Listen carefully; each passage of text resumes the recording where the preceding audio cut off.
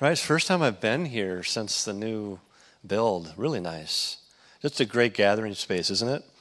Place we can invite folks, and I got the grand tour. It was very nice. The only mistake I made today was stopping at Starbucks, which is, the fourth part of the Trinity. I don't know if you knew that. Just kidding. So after coming to, I got a chocolate chip cookie at Starbucks, and I shouldn't have because they got like 5,000 of them here. But one mistake today. We are talking about Words Matter series. So important, isn't it? As I said the first service, I don't think I've been at a time in my life anyway where it's been a harder year of having conversations with people who I love or I kind of know that we just think differently on certain things, right? Hard topics. And, what's our call as Christ followers to create places where we can have discussions about difficult matters and to try to do that well. So we're in a Words Matter series, and as usually happens when I'm asked to speak, it's usually when the pastor's on vacation and I get the most difficult topic, just kidding, and it's on anger. So we're going to be talking about anger and how do we do anger well. How do we do it well? So what is your story with the emotion of anger? It made the feelings sheet, by the way. The feelings sheet I hand out to all my clients. It made the feelings sheet. It made the cut. So anger is an emotion. It's something we all deal with. But we get some great guidance from Proverbs. I love the fact you're using Proverbs during this series of Words Matter. So let's go to a first couple of verses here about anger so we can get some guidance. Proverbs 16:32 says, "He that is slow to anger is better than the mighty, and he that ruleth his spirit than he that taketh a city." So two things there for us, right? It doesn't say we don't get angry. It says when we are slow to anger. And Jesus' brother James, in the book of James, says that too, right? Quick to listen, slow to anger, slow to wrath, he says. So we get to be slow to anger, and we get to be quick to listen. And then, with the anger that we have, which is normal to have in some situations, right? And it's usually a mask for hurt. But we're supposed to rule that. Does that make sense? We're supposed to kind of manage that versus if you're anything like me, it usually manages me. So we're in this series, and then let's look at the second verse here too, if we could. Fools give full vent to their rage, but the wise bring calm in the end. So how do you and I do with, even if we do kind of lose track of ourselves and the anger kind of manages us, how do we do with circling things and bringing calm at the end of that discussion? We get to do these things. We're called to do these things. And the Holy Spirit comforts us and allows us to do that. So I think most of us would offer the fact that when we get stressed, that's when we're most vulnerable, right, to these different emotions. And actually, God has created our body in a way where stress releases in us through our sympathetic nervous system kind of fight or flight reactions. And counseling folks for the last 30 years, seeing about 30 people a week, about 48 weeks a year, that's a fair amount of people. I'm really old. It's a fair amount of people, right? And what I've noticed in general, and see what you think about your story here, that some of us under stress are more apt to be a fighter, right? And the fighter will engage. She or he will kind of address the mess. They will want to stay in the discussion, right? They're all in. And so the beautiful part of that, the strength of that, because Jesus came full of truth and grace. So us that are more vulnerable in good ways and difficult ways to be truth tellers will engage under stress. We'll get lit up under stress and we'll be more apt to engage. So the good news for those of us that are like that is that we will address, we'll make tough calls as a parent, as an adult child trying to address a difficulty we're having with one of our friends or parents. When we're in a relationship, how do we address this person we care about well? We're going to do it. We're going to address it. We're going to call it out. So the challenge for those of us that are wired like that is how do we address it in a way where we fight fair? Right? How do we do it in a way where we are not trying to win, not trying to be a last word Larry or a last word Lorraine, but we're trying to address. And the key takeaway for you and I, if we're a fighter, is to create an interaction versus an interrogation. Right? An interaction is, hey, here's my take on it, honey, what do you think? Hey, I was really frustrated with what happened yesterday. I'm finding myself getting angry. But what's your perspective? That's pretty good, right? So they have to learn how to fight fair. They have to learn how to rule their spirit through the comfort of the Holy Spirit in those game time decisions. Now, some of us are on the other end of the street, and we're more of a flighter. Now, sometimes I've often found, like culturally, like in the Midwest, I think you're born with a certificate of fighter or flighter, like, you know, passive-aggressive flighter, shut down, Norwegian-ishy, all good stuff, right? So, I'm just kidding, kind of, right? So some of us, I think, I could be totally wrong, but some of us are vulnerable to more of the flighter perspective. And the flighter perspective is more of the grace part of Jesus, where we will listen first. We won't just do fire, ready, aim.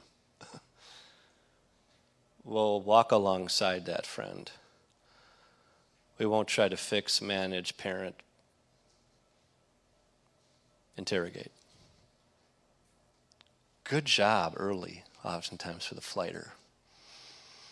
But the dilemma for the flighter is they don't typically know their own feelings enough. Does that make sense? They are more defined by the other person's reactions versus their own feelings.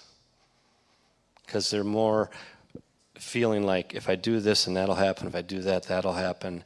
And they're kind of what I call an outside-in person. The outside environment impacts what they choose to do versus, here's who I am. Let me take the good stuff of the fighter and just take a breath and just come out to play. Let me engage, even if I don't know anything about what I'm doing. I know my intentions as a Christ follower are good. I'm just getting into the fight. Here we go. Don't know exactly what I'm feeling. This is what I need to do. So actually, there's only one thing the flighter has to do the rest of their life. Yay, it's easy. It's one word.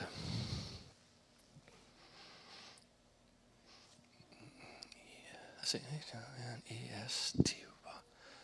So yeah, 6 letters. Somebody give me a letter. R? No R. No L. How long we got here? Just kidding. S? We got an S. Thank you very much. So the S is the 5th letter. Can you just kind of do that on the screen? Just kidding. The S is the 5th letter. What else we got? No A. No I. There's an E. So blank, blank, blank, E-S. This is all that the flighter has to do the rest of their life. Yay. Is B. Okay, another letter. Come on. No M. No N. We'll cover all the alphabet here. Just kidding. Huh? P as in T as in Tom. There's a T. The word ends with T. Honest. Nice. There's a prize for you. Yay. So what does that mean, do you think? Does it mean the flighter is dishonest? Not really. But sometimes they're afraid to be honest because they're afraid it might hurt somebody, right? So the flighter's vulnerability is if I do this, this will happen. If I do that, my spouse will react. That won't be good. And the way that she or he reacts, if I do that, my friend won't talk to me for 10 years. If I do that, there's side conversations, right?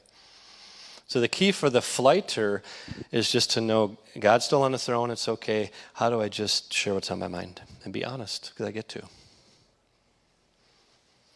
The only other dilemma for the flighter is not the interrogative piece that the fighter dilemma is, but the resentment bank that they build without meaning to. So I've been married 33 years, 3 daughters, 31, 30, 28. And my wife's more of a fighter, I'm more of a flighter. So if my wife says something to me 12 years ago on a Wednesday, I was going, golly, I didn't like the way she said that. And I don't address it, that's on me, right? No, I just don't want to address it. I'm going to go over here to my resentment bank and and put a little money in there, and you're less of a Christ follower than I am. Oh, I feel better. Right? What is that? Right? Versus addressing, right, with that friend, with that person, I'm getting some angry feelings. How do I address it? So see where you're at on that continuum. Does that make sense? Do you find yourself more of a fighter under stress? Do you find yourself more of a flighter under stress? Where do you think you land? Let's do one more game of the fighter. One word for the fighter. I didn't do this at the first service. I'm just rolling. So 7 letters. This is all that the fighter needs to do, not because they never are this. So let me just throw that out. But in general, when they're getting going, when they're going to the top of Anger Mountain, turbo speed, whoo, there's a fighter going. Boom, they're going. What do they get to increase? 7 letters. Anybody want to play? Huh? And no N. F. No F. P, yes. I think we have a P. Did you say P? T, I'm sorry. I'm a drummer, and this drummer can relate to me. I had a monitor in my ear for 30 years. I'm half deaf, sorry. So, E, yeah, oh. P, yes, the third letter is P. Empathy, nice. Are you a fighter that wants your fighter to be more empathetic? Just kidding. So yeah, empathy. Which this is a call it. It doesn't mean fighters don't have empathy, but it just means sometimes under stress, what the fighter gets to do is realize, hey, I'm very articulate. I know what I'm doing. I wonder how the other person's feeling about what I'm about to say. Right. So sometimes just that regulated ruling of the spirit, right? That proverb says. Let me rule my spirit in Jesus by increasing empathy. Not codependency and being on your heels. Oh, I can't see what's on my mind now. I can't be a fighter anymore. No, you get to be a fighter. But you get to manage the anger in a way that is going to keep a conversation going. Right? So 4 principles that I think help us. And see how you do with these. The first of the 4 principles, because usually what I find with most of the folks I see, and this is myself included, and my spouse and my 3 kiddos, is we have communication issues. Usually what people come in for, right? We're having a hard time communicating, which is usually code for we're just having a hard time in conflict. It's hard to do conflicts well, and we just struggle. So 4 keys to think about and see how you feel God is kind of calling you into each of these. First one is speak without offending.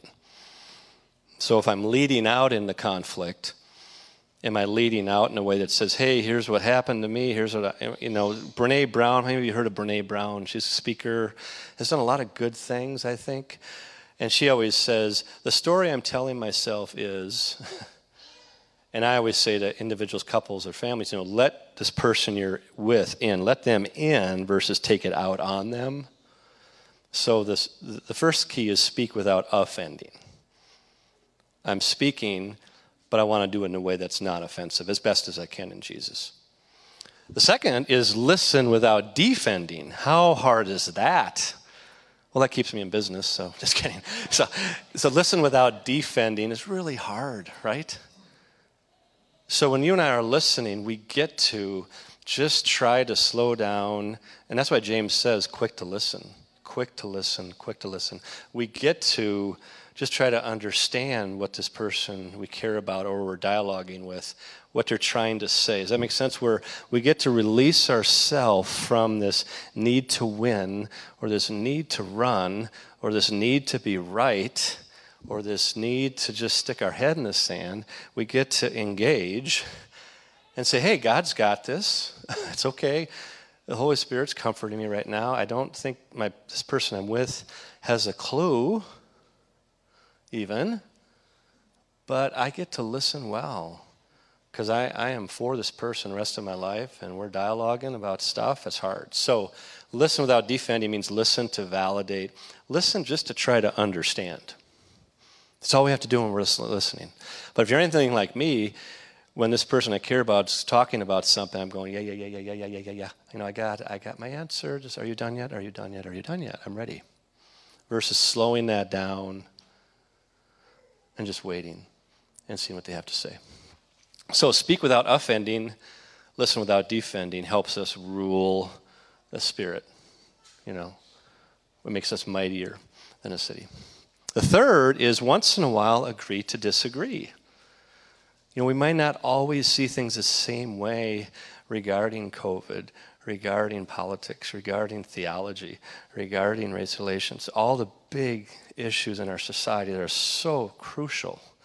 We might not see everything the same way. And in my opinion, we need to get a little bit more comfortable, not with some passive, we disagree to disagree. No, but we can have strong feelings, but sometimes just have a hard time getting that 50-yard line. So in your story, I invite you into how do I do when I realize I'm bumping into a situation where we just don't see it the same way? Do I stay in there? Do I try to understand? Do I stay strong with my view? Am I confident or am I arrogant? Am I content or am I insecure? Confidence wins, content wins. Empathy always wins.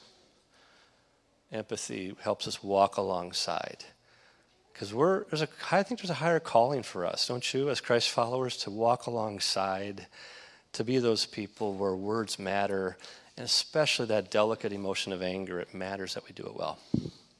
The fourth part of conflict stuff, I think that's most important, is own your own part when you come back.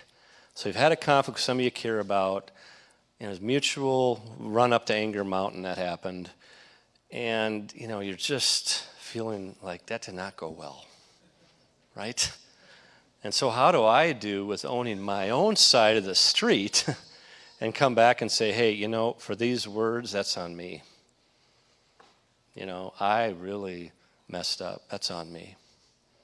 Or, for freezing you out for a half a day, that's on me. For me, kind of giving you the silent treatment, that's on me. So I do think a lot of us struggle with that. And just an anecdotal thing I've seen forever in my office is that I've often found if a client or myself has a hard time saying they're sorry to somebody they care about, it usually means they didn't hear I'm sorry growing up from their most dominant parent. And there's no way they're going to say I'm sorry now. So how do we get to know that coming back from a difficult conflict, we get to know that we're hurt, but we get to own our part and to come back with mercy versus scorekeeping? We come back with an olive branch versus a need to win. The recent book I wrote is called Being Right versus Being Liked, because I see a lot of situations where somebody just wants to be right all the time and then the other person just wants to be liked all the time. And the person who wants to be right all the time, their anger words come with what they say. And the person that wants to be liked all the time, their anger comes from how big their resentment bank is that they hang on to. Let's put that last verse up if we could about how do we, so we're in that conflict and somebody speaks towards us. How do here's how we're supposed to do. And how many have a hard time doing this? I have a hard time doing that. A gentle answer turns away wrath, but a harsh word stirs up anger. So I would just offer that when we are responding in a difficult situation, we're trying to listen to understand versus listen to defend. We're not trying to join the person to the top of anger mountain. We're trying to say, be honest, right? As a fighter, we need to be honest, but we need to make sure we're not trying to add fuel to the fire, right? We're drawing from the Spirit of truth, our Holy Spirit, to bring us comfort. Remember, as the last song said, He is our everything. He is our everything. So we come back with strength, which means we're listening well. And we're trying to have more of a gentle answer. There's a verse, too, that just came to me. Philippians 4, verse 5 says, let your gentleness be evident to all. Right? So are you and I known as people that are meek and gentle? And that's not passive or, avoidant. That's powerful. That's strength under control. So a couple stories for you. So let's talk about the story of, we'll call them Jim and Josie. So Jim and Josie come in because Jim is realizing that in his story growing up, he saw truckloads of anger with both of his folks. Lots of emotional pots and pans flying around, no resolve, just lots of loose change of rage.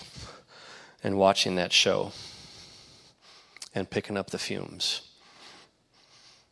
And as God does in generational patterns, usually generational patterns continue.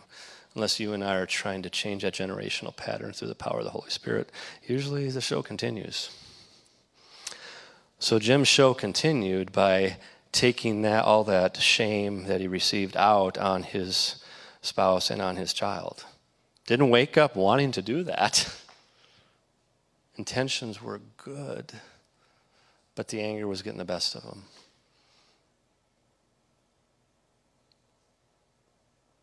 And it took Josie, who grew up with an alcoholic dad, who was very passive under stress, because if I do anything, something bad is going to happen. So I'm going to wear my codependency sweatshirt all day like I would do, because I want to avoid the mess. So you can see the dance developing, can't you, naturally, where Jim is continuing to dysregulate, Josie's continuing to hope things go okay, and then the kiddo is in the middle of that. So praise God, what happened in their story, because it doesn't always happen this way, is Josie found her voice and used the hurt she had in a way that said, this is so hurtful, this is so hard, and she let him into what she was experiencing versus mediating, avoiding, peacekeeping. She was trying to make peace now for the first time in her life versus trying to keep peace. Big difference.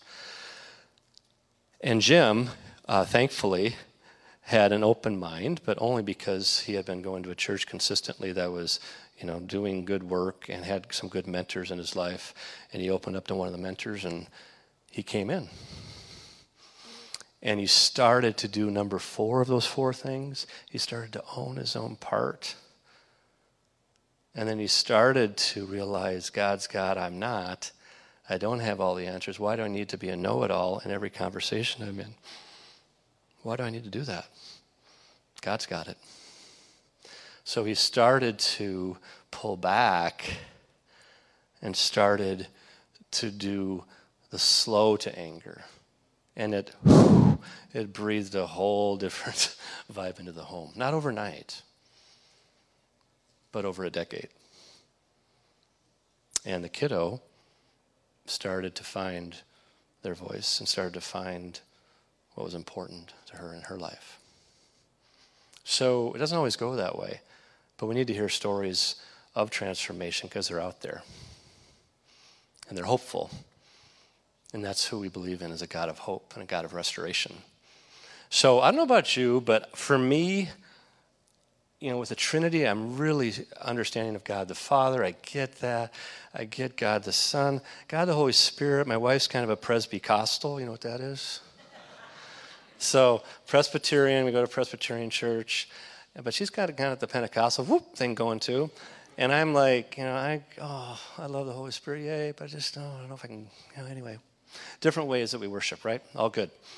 But I think we need to understand that that's who Jesus left us with, right?